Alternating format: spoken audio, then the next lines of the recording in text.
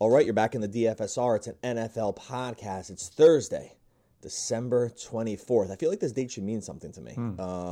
Is it anything except for a football podcast day? Just the 24th of December. There's no NBA games today. There you go. I knew we were off for NBA. That's what it is. Happy Christmas Eve for those who celebrate. For those who don't, happy maybe holidays that you have coming up. Maybe at least. Whoa, sorry. Buddy, hold on. I wasn't sure. I didn't. Sorry. Should we re-record? I thought we were going to be on the same page. Well, now I'm off the rails already. They're not going to be able to recover. Happy holidays to everybody out there. Hopefully, if you don't celebrate, you at least get the day off. We are going to be covering every game for Week 16 on the main slate here in NFL. DFSR.com. I'm Doug Norrie. That's James Davis. Forgot to do the intros there, but went a little differently, but that's okay. It's the holiday podcast, buddy. We're allowed to just kind of do it in our stockings rather than our suits. Like that was good. I just came up with that. We have 3 games. We have Friday game at 4:30 Christmas Day. It's a little rare. They haven't typically kind of jammed a Christmas Day game in for the NFL, but they did this year. San Francisco, Arizona. Then there's who do your 2 games here? It's Tampa Bay and Detroit on the Saturday, and then San Francisco. Oh, sorry, no, it's Minnesota, New Orleans on Friday. Tampa Bay, Detroit on Saturday, and then San Francisco, Arizona. Let's just get these quickly out of the way. We're not going to talk DFS in terms of betting because we are going to get into some bets that we like here. Betting system been pretty solid over the last probably like 6 weeks, I would say.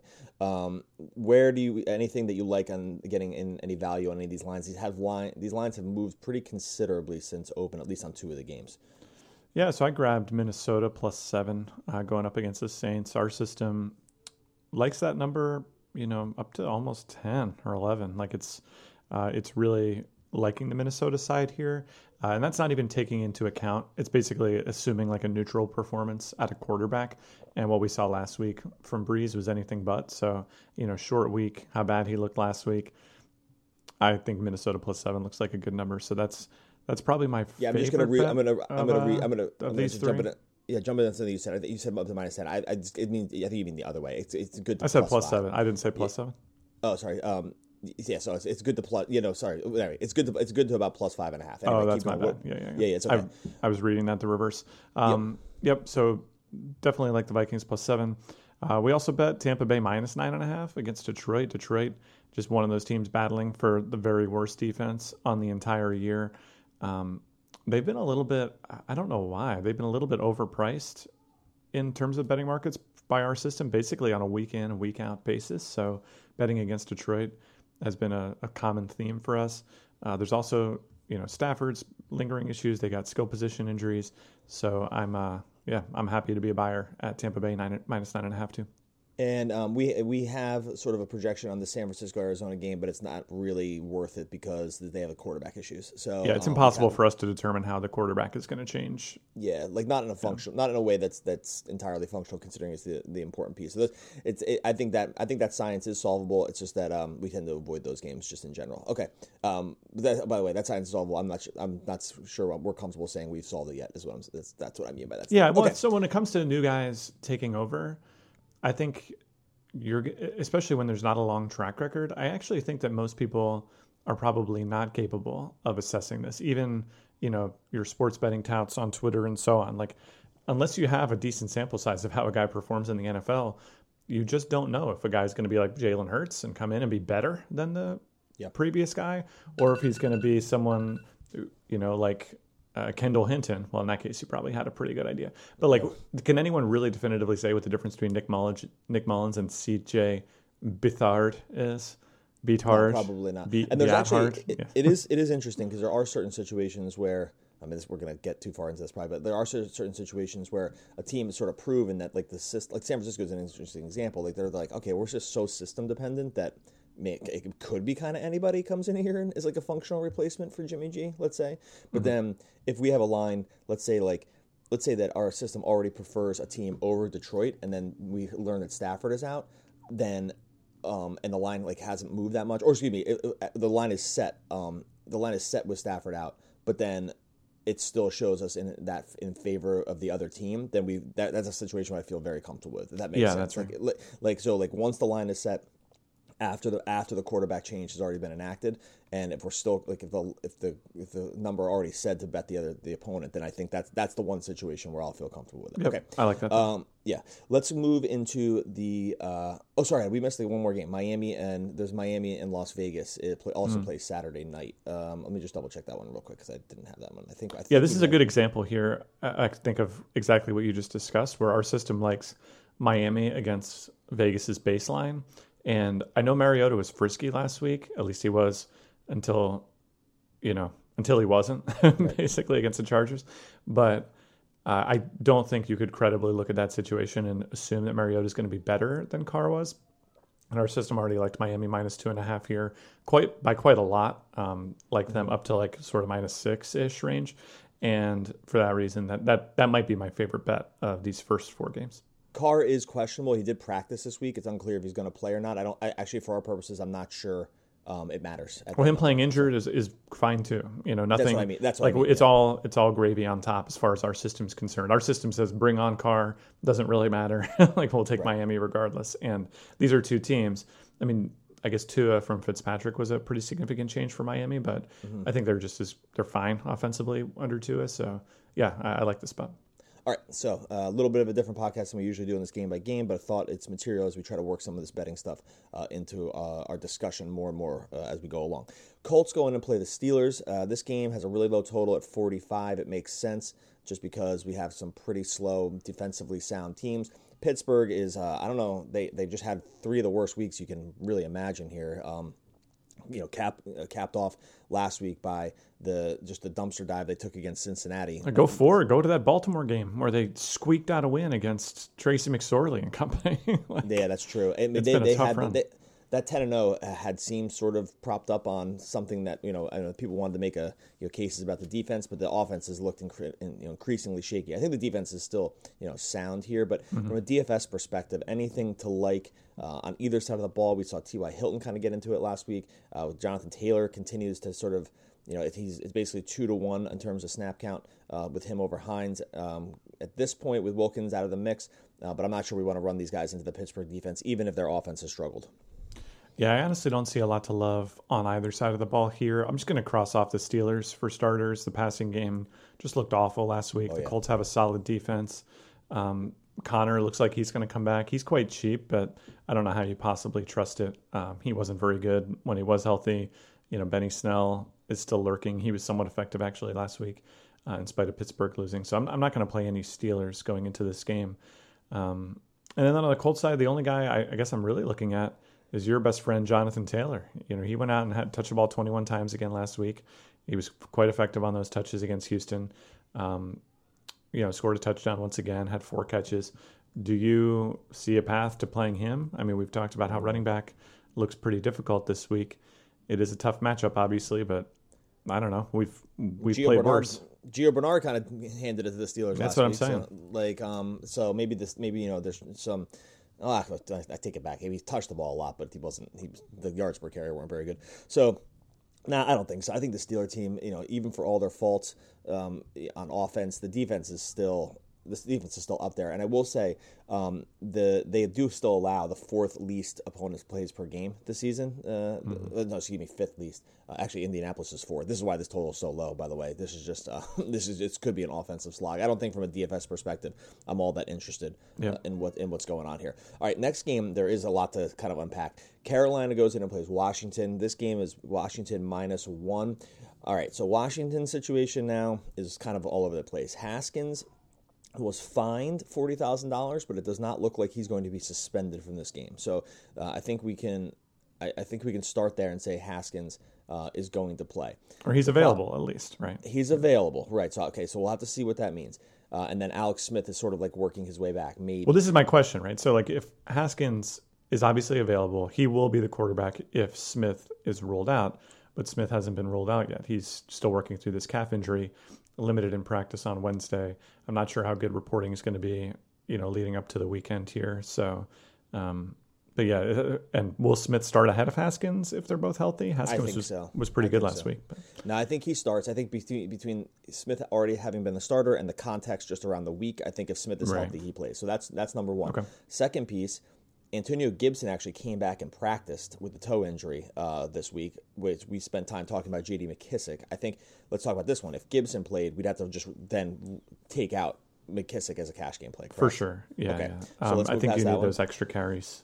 McLaurin didn't practice on Wednesday, so that's another one we need to monitor. I'm not sure what happens with the passing game. I mean, they have some other like functional bodies, but it's been sort of the Logan Thomas, Terry McLaurin show in the passing game when it comes to the targets. So maybe like if McLaurin didn't play, you feel a little better about McKissic. Like I'm just not exactly sure. They have Cam. Yeah, I don't here. think you go down the depth chart at wide receiver. I do think you can bump up Logan Thomas, and probably not even McKissic. I don't know that McLaurin and McKissic are really sharing targets all that much, but I definitely think you can bump up Logan Thomas at least slightly. And Logan Thomas, is already a good play as far as our system is concerned. So if it's either Haskins or Smith, Logan Thomas is the cash game play at tight end. So I think that I think we can say that's quarterback independent as long as it's not Taylor Heineke or whatever. So I think that one's fair.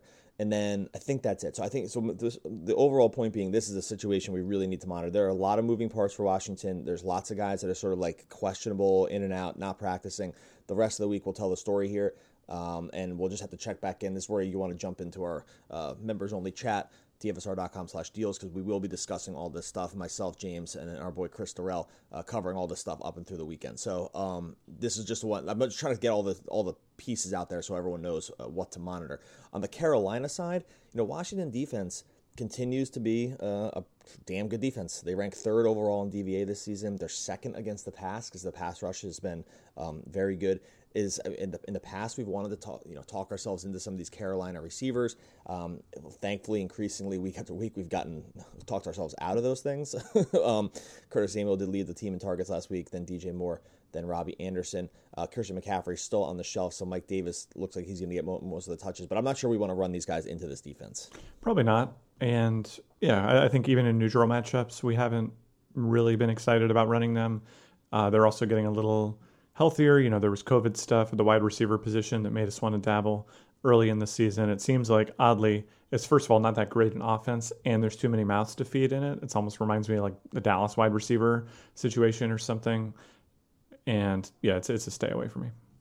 Okay, moving into this one shows us having Carolina as a big favorite, but actually I didn't bet this, and I think I have a note to need to check why this is the case because I think there might be something funky going on in the math here. Okay, Atlanta plays KC. This game has a ton of fantasy stuff going on. KC started at minus 11.5, is now down to 10.5, but the total's up to 54. So a little bit came up on the Atlanta side of the ball here. On yesterday's podcast, we talked about Le'Veon Bell as a pretty strong cash game play.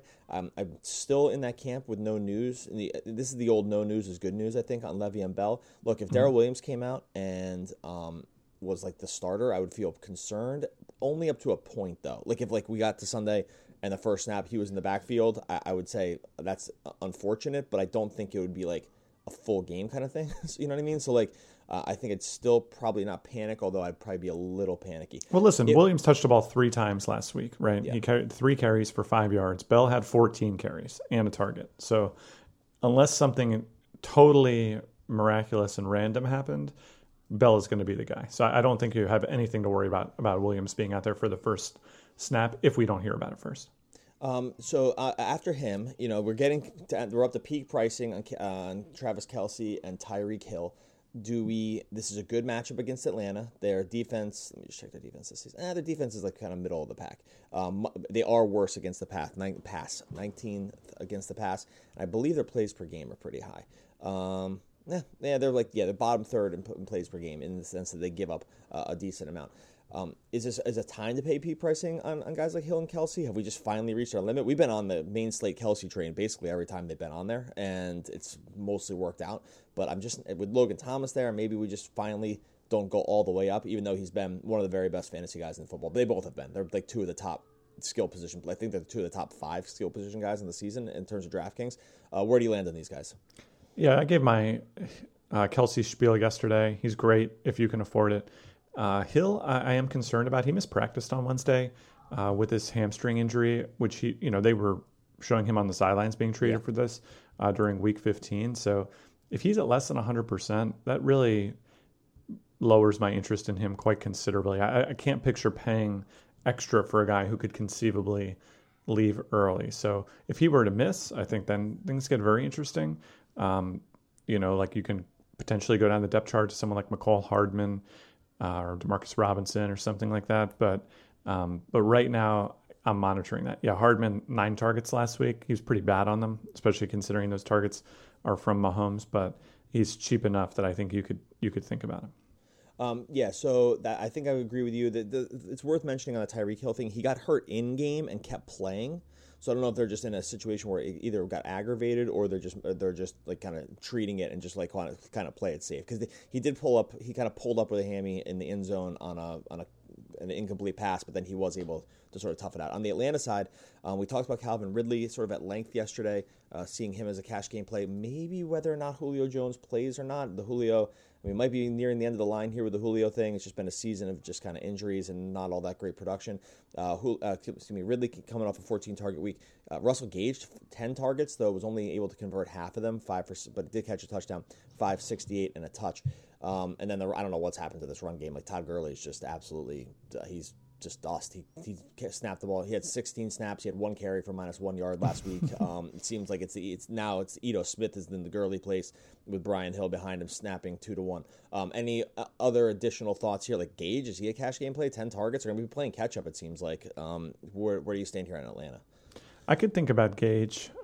You just made me so nervous about Julio Jones because the last time you poured dirt on him, he went out there and had 137 receiving yards and 2 touchdowns against Minnesota. So now I'm wondering if I should sneak Jones into some of my big tournament lineups if he winds up playing. But yeah, he's been still basically working out on the side of practice, not really involved. It'd be pretty surprising to me to see him suit up. If he does miss, then I can play Ridley. I don't think I'm going to play Ridley if Jones is available, just because, again, I think Ridley's basically fairly priced, maybe slightly underpriced if Jones is out, and probably slightly overpriced if Jones is in. And it's not a week where we have an abundance of value that lets us just grab, whatever $8,700 receiver we need to find, right? So I'd be a little bit concerned there. And yeah, I think Russell Gage is a cash game play, absolutely, if Jones were to miss. 25 targets over the last 3 weeks, not super efficient targets, got in the end zone twice though. So yeah, why not? Cleveland goes in and plays the Jets. Cleveland is now 10-point road favorites against the Jets, who are coming off their Super Bowl beating the Rams to miss out on the Trevor Lawrence sweepstakes, probably. But at least they got the win, and good for them for continuing to try, I suppose. Yeah. It is funny. I'll say, there's so many fans out there like, oh my God, sports are so weird, because I get why you would root for your team to lose and why you'd be devastated that they won.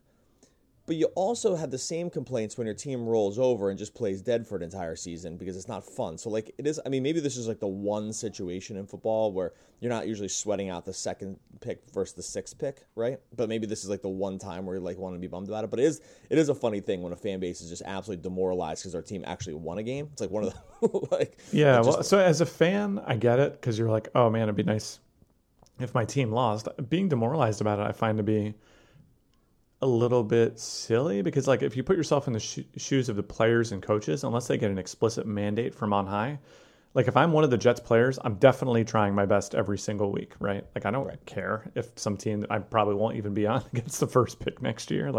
I just want to continue to have this career where the average lifespan is 3 years, and if I'm still healthy, it's a pretty silly instinct, I think, to lose your mind about your team winning. So that's my feeling. From a fantasy perspective, Cleveland looks like they're going to kind of roll downhill in this game. We tend to gravitate toward running backs in situations like this. I'm not sure this is the spot. This is a weird one, because we have a Chubb and Kareem Hunt sort of, your turn, my turn sort of thing in the backfield to start. And the Jets, for as bad as they've been, it doesn't appear to be because of the run defense. The run defense is 8th overall this season, just so much significantly better than the pass game. So we talked a little bit about Jarvis Landry yesterday. Could we do Kareem Hunt because he gets a few more targets in the pass game? Give me your thoughts here in Cleveland. Feels like the spot to play some fantasy guys. Also, not sure we're getting a ton of value on it. Yeah, at the end of the day, I'm not going to play a $9,000 running back in a timeshare in Nick Chubb, and with Hunt, I'm not going to play his backup either. So I won't be touching either of those running backs. Jarvis Landry, I'm definitely intrigued by. I think the target share has been there. He's one of the last guys lurking in this sub $7,000 price range that actually, is a credible potential double-digit target threat. So touchdowns in 3 of his last 4 games, averaging just under 10 targets in that time. That sounds like a pretty good resume for a $6,500 wide receiver, and some easy matchups there, but some challenging ones too. So yeah, I could definitely play Landry here.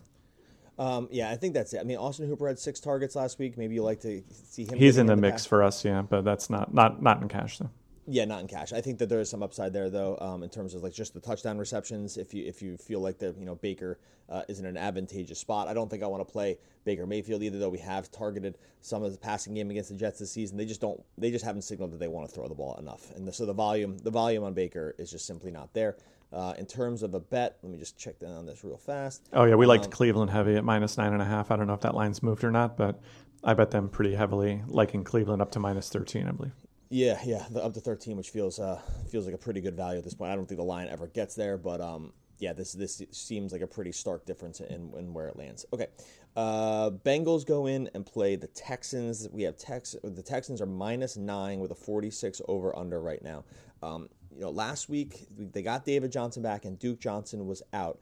We saw that he ended up, even for all of his injuries this season, and he's had a few different ones, including a concussion that kept him out and some other stuff. He did come right back and basically was essentially an every down running back. Buddy Howell came in and got 10 snaps, but those were pretty inconsequential. David Johnson played 55 of the 69 snaps. If Duke Johnson and had 8 carries but had 11 targets. If Duke Johnson were to miss again, and I think he has not practiced as of right now. He has not. Yep. Okay, so he's probably trending toward not playing. Is David Johnson just like a clear cash game play for us? Can you trust? To me, it seems like he's now one of the few guys out there that's an every snap dude. And especially if Duke Johnson's out, is that enough to kind of roll him out in cash? The situation does feel pretty good here. You could think about it. It's going to feel unusual. The 11 targets last week were out of bounds, even when Duke has been hurt or in and out of games like that. I don't think that's anywhere near what we ought to expect from him in an average week. Maybe something like 6 or 7 targets would be more fair, but and then the carries were still pretty troubling, right? 8 bad carries, once again, for 27 yards. He's just been a terrible ball carrier this year, right? Just look down these game logs. 14 carries for 42 yards, 10 for 44, 19 for 57. That's a lot of times carrying the ball to go a very short distance. So, yeah, I'm not super bullish on David Johnson. Obviously, the matchup is quite good here. The game script rates to be quite good, but I prefer some of the other guys we've discussed at the position instead. But obviously there's still plenty of upside, and if I'm wrong on the targets, things could go much better in his direction. But are you convinced that he's a better play than Gio Bernard, who touched the ball infinity times last week in a very tough matchup against the Steelers? He's 700 less. Should we just be talking about Bernard instead? The 9-point favorite thing has me feeling like this. If I felt like they were sort of all things being equal in terms of opportunity, which I'm not even sure they are, because we were only a week away from Bernard just kind of splitting snaps 3 ways between 3 other running backs, Samaje Perine and stuff. I think from that perspective, I'd be a little bit concerned. And then I just the 9-point favorite is just that's going to be the coin flip territory for me, because it's just this is where running backs have in the past proven to have much better opportunity. So I think if that's the part of the equation that we're wondering about, then I'm going to go David Johnson here. I get that hasn't been good, but I do believe that if things are going correctly, he is the plan there. And Cincinnati is still. Are they worse? Well, it's funny, actually. Houston is a much worse defense. I don't know. Maybe it's closer than I thought. Cincinnati's 25th in DVOA, 17th against the run. Houston is 30th in DVOA, 29th against the run. And maybe this, I don't know. Yeah, this is maybe it's closer. We're usually not here with running backs. I think the 2 deciding things would be I'm just going to trust the line, and I'm going to say that David Johnson has no one behind them, and we are only a game away from Gio having some other guys with him. Is that enough? I think that from a cash game perspective. Yeah. Anything else to see here? We talked about Cooks and Kute in terms of the wide receivers. I don't know if we need to go back through that. You can go back and listen to yesterday's podcast. Cincinnati, they have Tyler Boyd and T. Higgins, who have been functional in the past. Anything to like here on the Cincinnati side of the ball other than the aforementioned Gio Bernard? No, that's pretty much it. With the quarterback play, you can't touch the passing game. So I'm looking on to the next one, Doug. All right, we have Giants go in and play the Ravens. Ravens still very much, the AFC has gotten a little bit weird here. These teams that have, it's so funny, you have the NFC East where the Giants are fighting for a playoff spot, and they are, I'm just checking the final records here real quick. So right now, Baltimore's 9-5. Unclear if they're going to make the playoffs at this point. Like, they kind of just do need to win this game. On the opposite side, Giants 5-9. Very much also in the playoff hunt because of the NFC East. because of the NFC East. So this is, if 2020 is the bizarro year, this one kind of encapsulates it.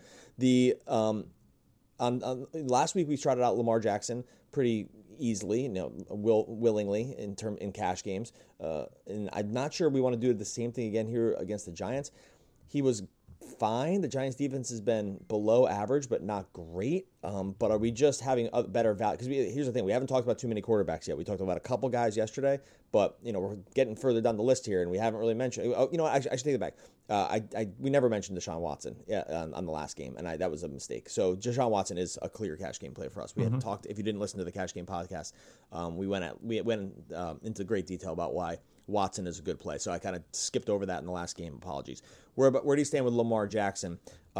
Much more willing to get out and run now. Definitely need to win this game. Seems like they should be in full control of the game, and we've seen that even when they're in full control, they kind of do keep their foot on the gas with Lamar. That was what happened last week. What are your stance here on the Baltimore guys?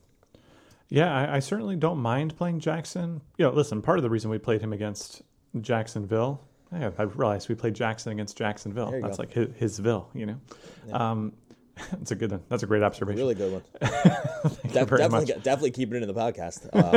That'll make it past that. Go ahead. Keep going. But it was the best possible matchup is my point. And he was 600 cheaper. So I don't know how excited you could be to play him at 600 more against a significantly tougher defense. Listen, it's been pretty crazy with him over the last 3 weeks. It's been nice to see the carries have maintained, like basically starting with that Pittsburgh game in November. He's had double-digit or slightly under carries in every single game. He's got 5 rushing touchdowns in that time. So the running game is like fully on at this point.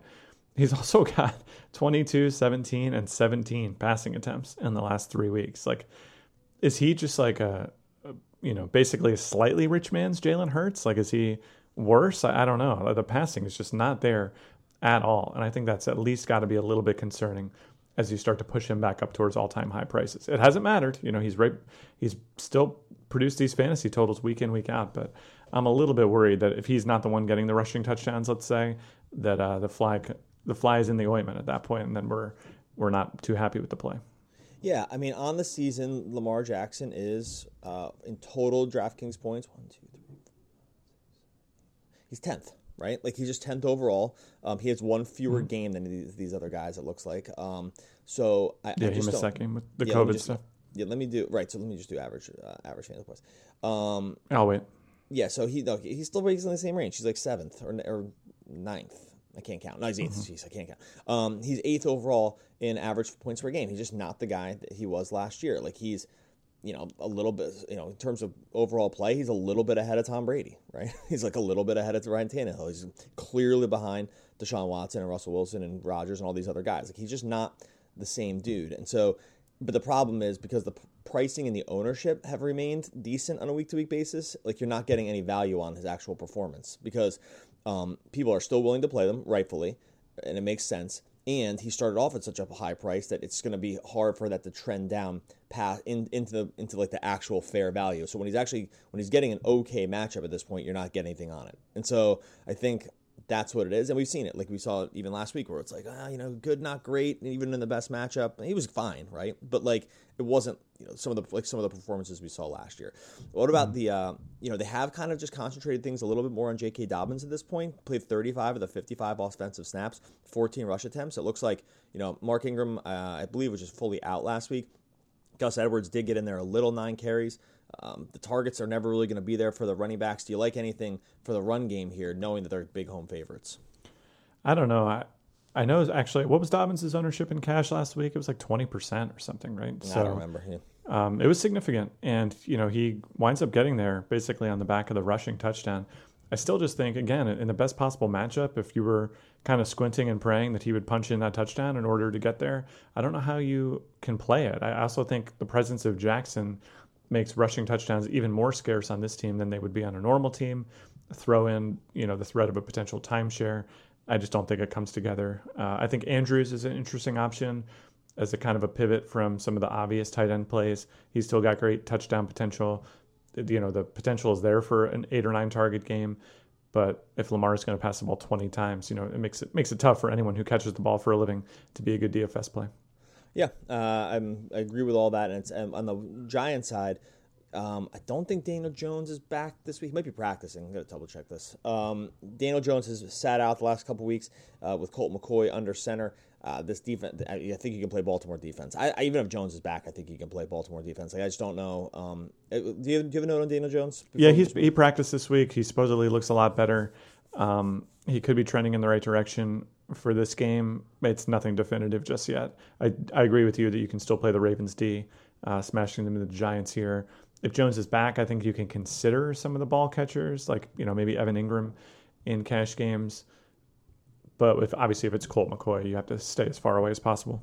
Yeah, that sounds pretty reasonable to me. The Giants offense is just pretty brutal. Chicago goes in and plays Jacksonville. We talked a lot about this game yesterday with a lot of different guys. So right now, Chicago has one of the highest totals on the week. We're coming in at 27.25. That's right in line with where teams like the Texans are, that Baltimore is, a little bit less than Cleveland, but this is a pretty high total, all things considered, and it makes sense. Jacksonville's just a bad defense. We've seen it week in and week out. Trubisky is a squint, and you can see it. DraftKings cash game play to me. I still prefer guys like Hurts, guys like Watson in that group, but with DraftKings, if you're getting $1,300 to $1,400 savings on Trubisky, I think you can do worse considering the matchup. We talked a lot about David Montgomery yesterday as being probably just a definitive cash game play on this slate. He's essentially in all of our lineups right now. I think he will be the chalk. He's had high ownership on a week-to-week basis. I don't think that's set to change. The price on DraftKings is making you probably start to think about it at $7,700, but he's been so good over the last 5 weeks that I just think that you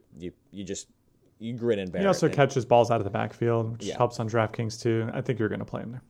And then finally, we have Allen Robinson, who's in a very good spot against Jacksonville's, I believe, league worst passing DVOA.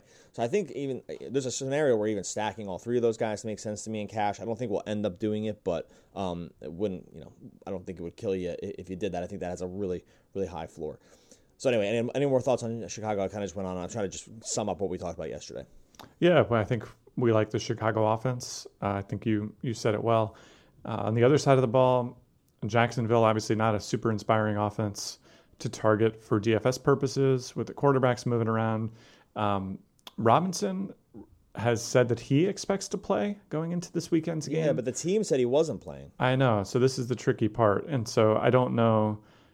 The coach says that they think he'll play it safe. So I don't know. This is a wait and see. We can't offer a whole lot of guidance. I don't think you would just plug and play whoever his backup winds up being. Dare Agunabale. Well, they're also talking about Divine Azigba as potential. I think the last note was Divine Azigba would be the first two down back, and Dare Ogunbowale, I think I did it better than you, would be the third down back. So, which is to say, it's a stay away. They're also huge underdogs. Robinson actually is one of these actually talented running backs that I think makes a difference over his backups. So it's a stay away.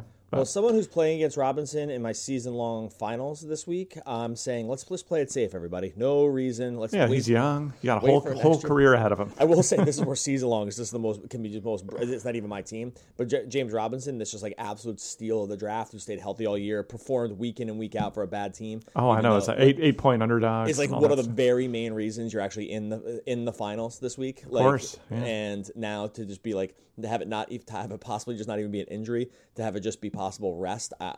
Again, I'm all for the rest. I'm not for injuries. If you're injured, I want you to be healthy. But if it's just a rest thing, it would be one of just the all-time brutal beats to like just get all the way there and then just be like he could have even played and they just decided not to. So monitor that situation. I'm not sure with the passing game. They did bring Minshew back here. I think Conley caught a touchdown last week. Let me just double check this line real quick. Yeah, so Laviska Shenault actually led the team in targets with 6. They really weren't there. It was like 6, 5, 4, 3 in terms of like Shenault, DJ Shark, Eifert, Conley. Conley caught the touchdown. Anything you like here on the Jacksonville passing side? No. Yeah, there you go. That was easy. Hey, one thing we actually skipped over, I forgot. Did we skip over did we talk about oh no, we talked about, did we mention Le'Veon Bell? I can't remember. I'm like forgetting. Oh yeah, baby. Oh, we did? Mentioned Okay. Le'Veon Bell. All right, my bad. Big time. Yeah, okay. I got a little confused there. I was like, I thought we just like totally skipped over it, and I was going to go back. But that's what happens when you're. Hey, look, when you're doing a podcast when you one take a game by game podcast, sometimes your brain's moving a little bit behind and it's moving a little bit ahead, and that's just kind of how you have to do. So sometimes this is one of those behind times. I got you. It doesn't happen often, but it happens every once in a while. Denver goes in and plays the Chargers. Chargers 3.5-point home favorites. I'm gonna tell you right now, we like the Chargers minus 3.5. That one we've been skipping over a few of these bets, but Chargers minus 3.5 is definitely a line. That one feels like sort of wrong to me. Chargers are a little bit maligned by having some weird coaching stuff on the season, where the numbers end up, I think, looking a little bit worse. Real quick, Denver and Chargers have the same exact record. I know a little bit. This is the Kendall Hinton game, but Denver on the season is minus 120 point differential. That's third worst in the AFC. Like they've been very, very bad. Even if they're awful. Even if you backed out the Hinton game, they'd still be third worst in the AFC.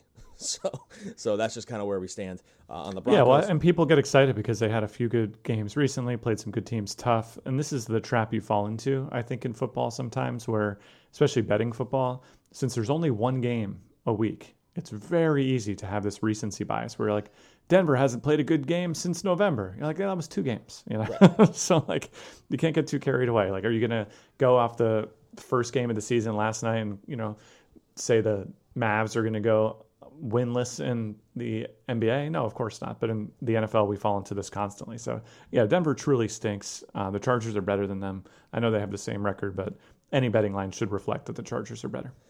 From a fantasy standpoint, we're still in the Melvin Gordon, Philip Lindsay timeshare. It was 34-23. I know Gordon got there with the 2 touchdowns last week, but you just can't trust that one of these. I mean, short of one, I got my kid. It's Christmas Eve, buddy. Their kids are excited for Christmas. So if you get this in the background, is that right? I got a very excited Christmas kid in the background that simply will not understand Christmas kid. Yeah, it's just like, you know what I'm going to do? Stand on the other side of this door in this one room, the only room we're working in. We've got lots of rooms in the house, but I'm going to stand outside this door and scream that just for COVID precautions. Yeah, and secrecy around Christmas. Anyway, real quick, the Chargers are still a pretty bad defense. Where do we land on Noah Fant? 11 targets last week. Been one of the better pass catching tight ends in all of football this season. Could you stomach a Fant over Logan Thomas play, or at least like a pivot there in terms of tight end? Nah, I'm going to play Logan Thomas in cash games. I think Fant is a big tournament target. He's got potential there. I mean, listen, this is the state of the position, which I understand, but this guy's got 7.8 FanDuel points per game this season at $6,200. That is a terrible rate. This is why at tight end, we're generally just spending as little as possible. Now, I will say with tight end, there is some volatility around opportunity. Guys can kind of spring up and become better options based on who's out and who the quarterback is and all that stuff. So Fant is definitely playable, but far from exciting here. All right, moving on to the Chargers. We've been wanting to play Chargers guys this season when the time is right. Sometimes you get the running back situation with it, the injuries. Sometimes there's a wide receiver thing. So last week, Austin, in terms of the running back opportunity, Austin Eckler and Kalen Ballage basically went 2-1, Eckler to Ballage. Eckler ended up rushing 13 times, did get 4 targets. Ballage, no targets, just 8 rushing attempts. So talk to me about your interest in Eckler, and then let's also throw in the injury stuff that we're monitoring on the Charger side. It looks like right now Keenan Allen has still not practiced. I believe Mike Williams has not practiced either. I think it feels like we can get away with something here in the Chargers offense. What are your thoughts, or do we just need to kind of monitor the situation? Well, yeah, if Keenan Allen's out, that's obviously a number of targets that can be redistributed. I think you can look back to last week and see how the Chargers handled that and get a pretty good idea. Guys like Jalen Guyton, Hunter Henry, if he plays, he's also questionable with an illness right now. So I believe that's a non-COVID related illness. So, we're just going to have to keep an eye on it. But there's no definitive guidance we're going to be able to offer there. You mentioned the running game briefly. I can't imagine playing Austin Eckler this week, right? But Balazs is still just fully lurking. And in a game where theoretically the Chargers could have used Eckler's talents, he just gets 4 targets and 13 carries. He's still been quite good on a per touch basis, so he looks like pretty fresh to me, but I don't know. If you knew that you could get potentially only 17 touches out of the guy, you couldn't consider playing him here, right? No, I don't think so. I mean, there's always like the target upside, but it hasn't really materialized. Yeah, it's a tournament play. Yeah, if he gets exactly. 13 targets or whatever, then he could score 40 fantasy points. But that's exactly you just can't count on him. Buddy, you said it. You said it perfectly.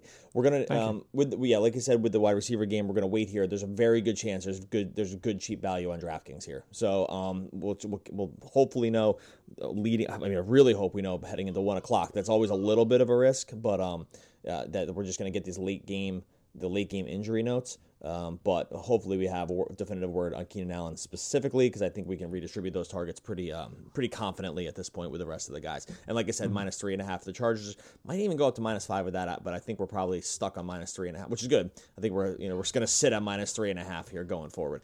Eagles go in and play the Cowboys. Now I think this one got an early line because it's a public game with the Eagles. So because like the Cowboys right now start at -1, but that line is fully flipped to Eagles -2 going into Dallas. I don't know if that's like the Jalen Hurts effect or if there's no way it's a Zeke Elliott effect. So I'm not worried about that part of it. What are your thoughts here on this game? How confident are we betting this game? We had Dallas as like slight +1 favorites here, but this is another one where you get some weird Dak stuff at the beginning of the year with our overall numbers.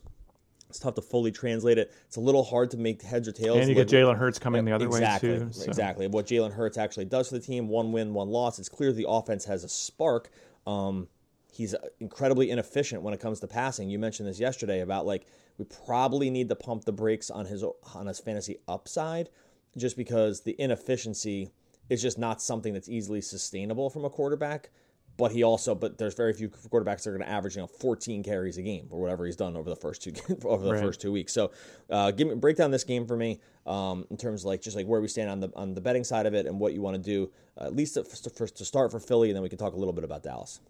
Yeah, I think this is a classic stay away on the betting side. I don't see how you could look at.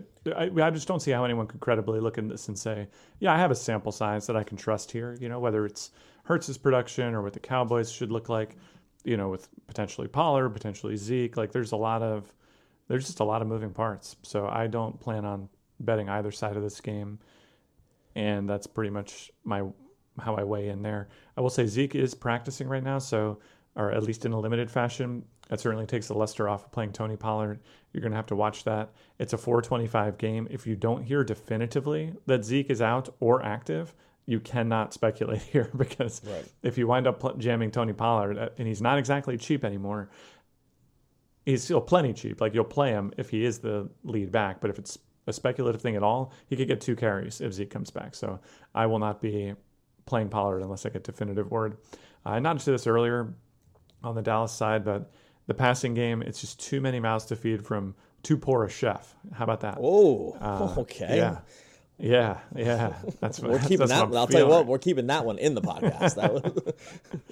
Yeah, so I'm going to stay away from the Dallas passing games is what I'm trying to get at here. Yeah, look, we try to gallop out there in cash along with a lot of other people who were very cheap on DraftKings last week, kind of luck boxed into a touchdown, but the targets really just aren't going to materialize. You're right, there's just too many guys. And by the way, it's not even like the good players are getting the targets. Like Cooper was 5th in targets last week. You just can't say for sure, right? So it's just not a consistent situation. Final game on the slate here is, as he clicks back over to Rams go in and play Seattle. Seattle went from a 2.5 point favorite to a 1.5 point favorite, probably on the heels of the Rams' loss to the Jets. Embarrassing loss, no other way to put it. Frankly, improbable loss. Probably one of the biggest. I really never checked this. It's got to be one of the biggest upsets in the history of football, right? I think they said it's been 25 years since a team that is that big an underdog won outright. So yes, that is absolutely pretty improbable, I would say. I will say, so there tends to be sort of overreaction time on this. Our line is really close. We have this game is Seattle minus, what did I say it was? -1.5. They started at -2.5. We have this at right around -1 for Seattle, and a little bit less. So this line looks pretty tight to me. We were able to get in on the Rams +2.5 early, and so got good line movement on that one, or should get a good closing line value on that one. Might end up, if it moves any more, I think we could probably be in a situation where we might be able to middle this one out too. So anyway, on the fantasy side, we trotted out Cam Akers along with the rest of the fantasy community last week into the Jets. He was bad, and now he's hurt, and he's out this week. Mm-hmm. Seattle's defense has not been very good this season. Let's see where they rank. Yeah, they rank 20th overall in DVOA, and I believe that their allowed pace is pretty high this season, but I'll double check that. Where do we stand? Yeah, they're the worst. They allow the most opponents' plays per game this season. Seattle does. Where do we want to land here on the Rams running game? Because now it seems like it's Henderson and Brown. It does feel like we can get maybe some value here. It was Malcolm Brown played 16 snaps last week. Henderson played 7. They both carried the ball one time. I'm not sure if there's any great determinations we can make there. Henderson was in favor, then he's out of favor. Like, I don't really know what to make here, but it feels like people are probably going to sleep on the Rams here, especially after the last week, and I feel like there's probably got to be some upside here. Yeah, in the running game, I don't think there might be upside. I'm not confident that anyone can tell you where it's going to come from. So it could be one of those guys. It could be Henderson. I think he's probably the favorite. Malcolm Brown has been pretty bad, but there is definitely buzz about, a 2-to-1 kind of carry split. Neither of them is talented enough to turn that into exciting fantasy production in my mind, at least not on a consistent basis. So I don't picture myself playing anyone in that running game unless there's like further injury news. Like, I guess there is some potential that news comes across the wire that makes me want to do it. But for right now, I'm not planning on playing those guys. If you're in a shootout here and the running game is ineffective, I think the wide receivers have a lot to like in Woods and Kupp. Their weeks have not been all that great. And Woods has had a couple weeks in here. Kupp has been, pretty underwhelming. I think from a tournament perspective, I'm not going to play them in cash, but I do believe there's upside here, especially if they're trying to keep pace, with Seattle. And let's finish it off here with Russell Wilson and the Seahawks. Where do you land here on a fantasy standpoint? It feels like we're probably just in the middle. I take that back. Carson played 40 of the 57 snaps last week, 15 carries, 3 targets. Are we back to trusting him? And even if we were, would the Rams be the matchup we want to do it in? Yeah, that's a no. I don't picture myself running Carson out there. Like you said, the snaps are trending in the right direction, and they're still not exactly where you'd want to be. Thankfully, Carson's a lot cheaper than he's been recently, but it's still not, I don't think, anything that you can just jam into cash games against a Rams team with a top 5 defensive DVOA. So the game script might be favorable, but it's potentially not. And I don't know, honestly, like both sides of the game here just seem really scary to me. I mean, because these two teams played, right? They've already played this season. No one was a good fantasy producer in those games. Like Kupp, Woods were both trash. Lockett and Metcalf were both trash. Like every DFS viable guy was bad when these two teams met last time. I think we have enough options at other positions, both for safety and upside, that I'm just going to probably ignore this one altogether. Yep, I'm totally with you on that one. On that note, we are going to get out of here. DFSR.com/deals. We'll get you started on our projection system powered by our good friends over at Lineup Lab, Optimal Lineups, FanDuel, DraftKings, football, NBA as we kick that season off. It's all covered on NHL when they hit the ice again. All covered under one subscription package. So go check that out. No better deal in the business. Gives you access to our members only chat room as well. Give it to someone as a gift for holidays. There you go. Like, just gift it. Nice. Even if you're not going to use it, gift it. There's multiple ways you can help us out. So DFSR.com/deals. Buddy, enjoy Week 16 football and the holiday as well. Peace.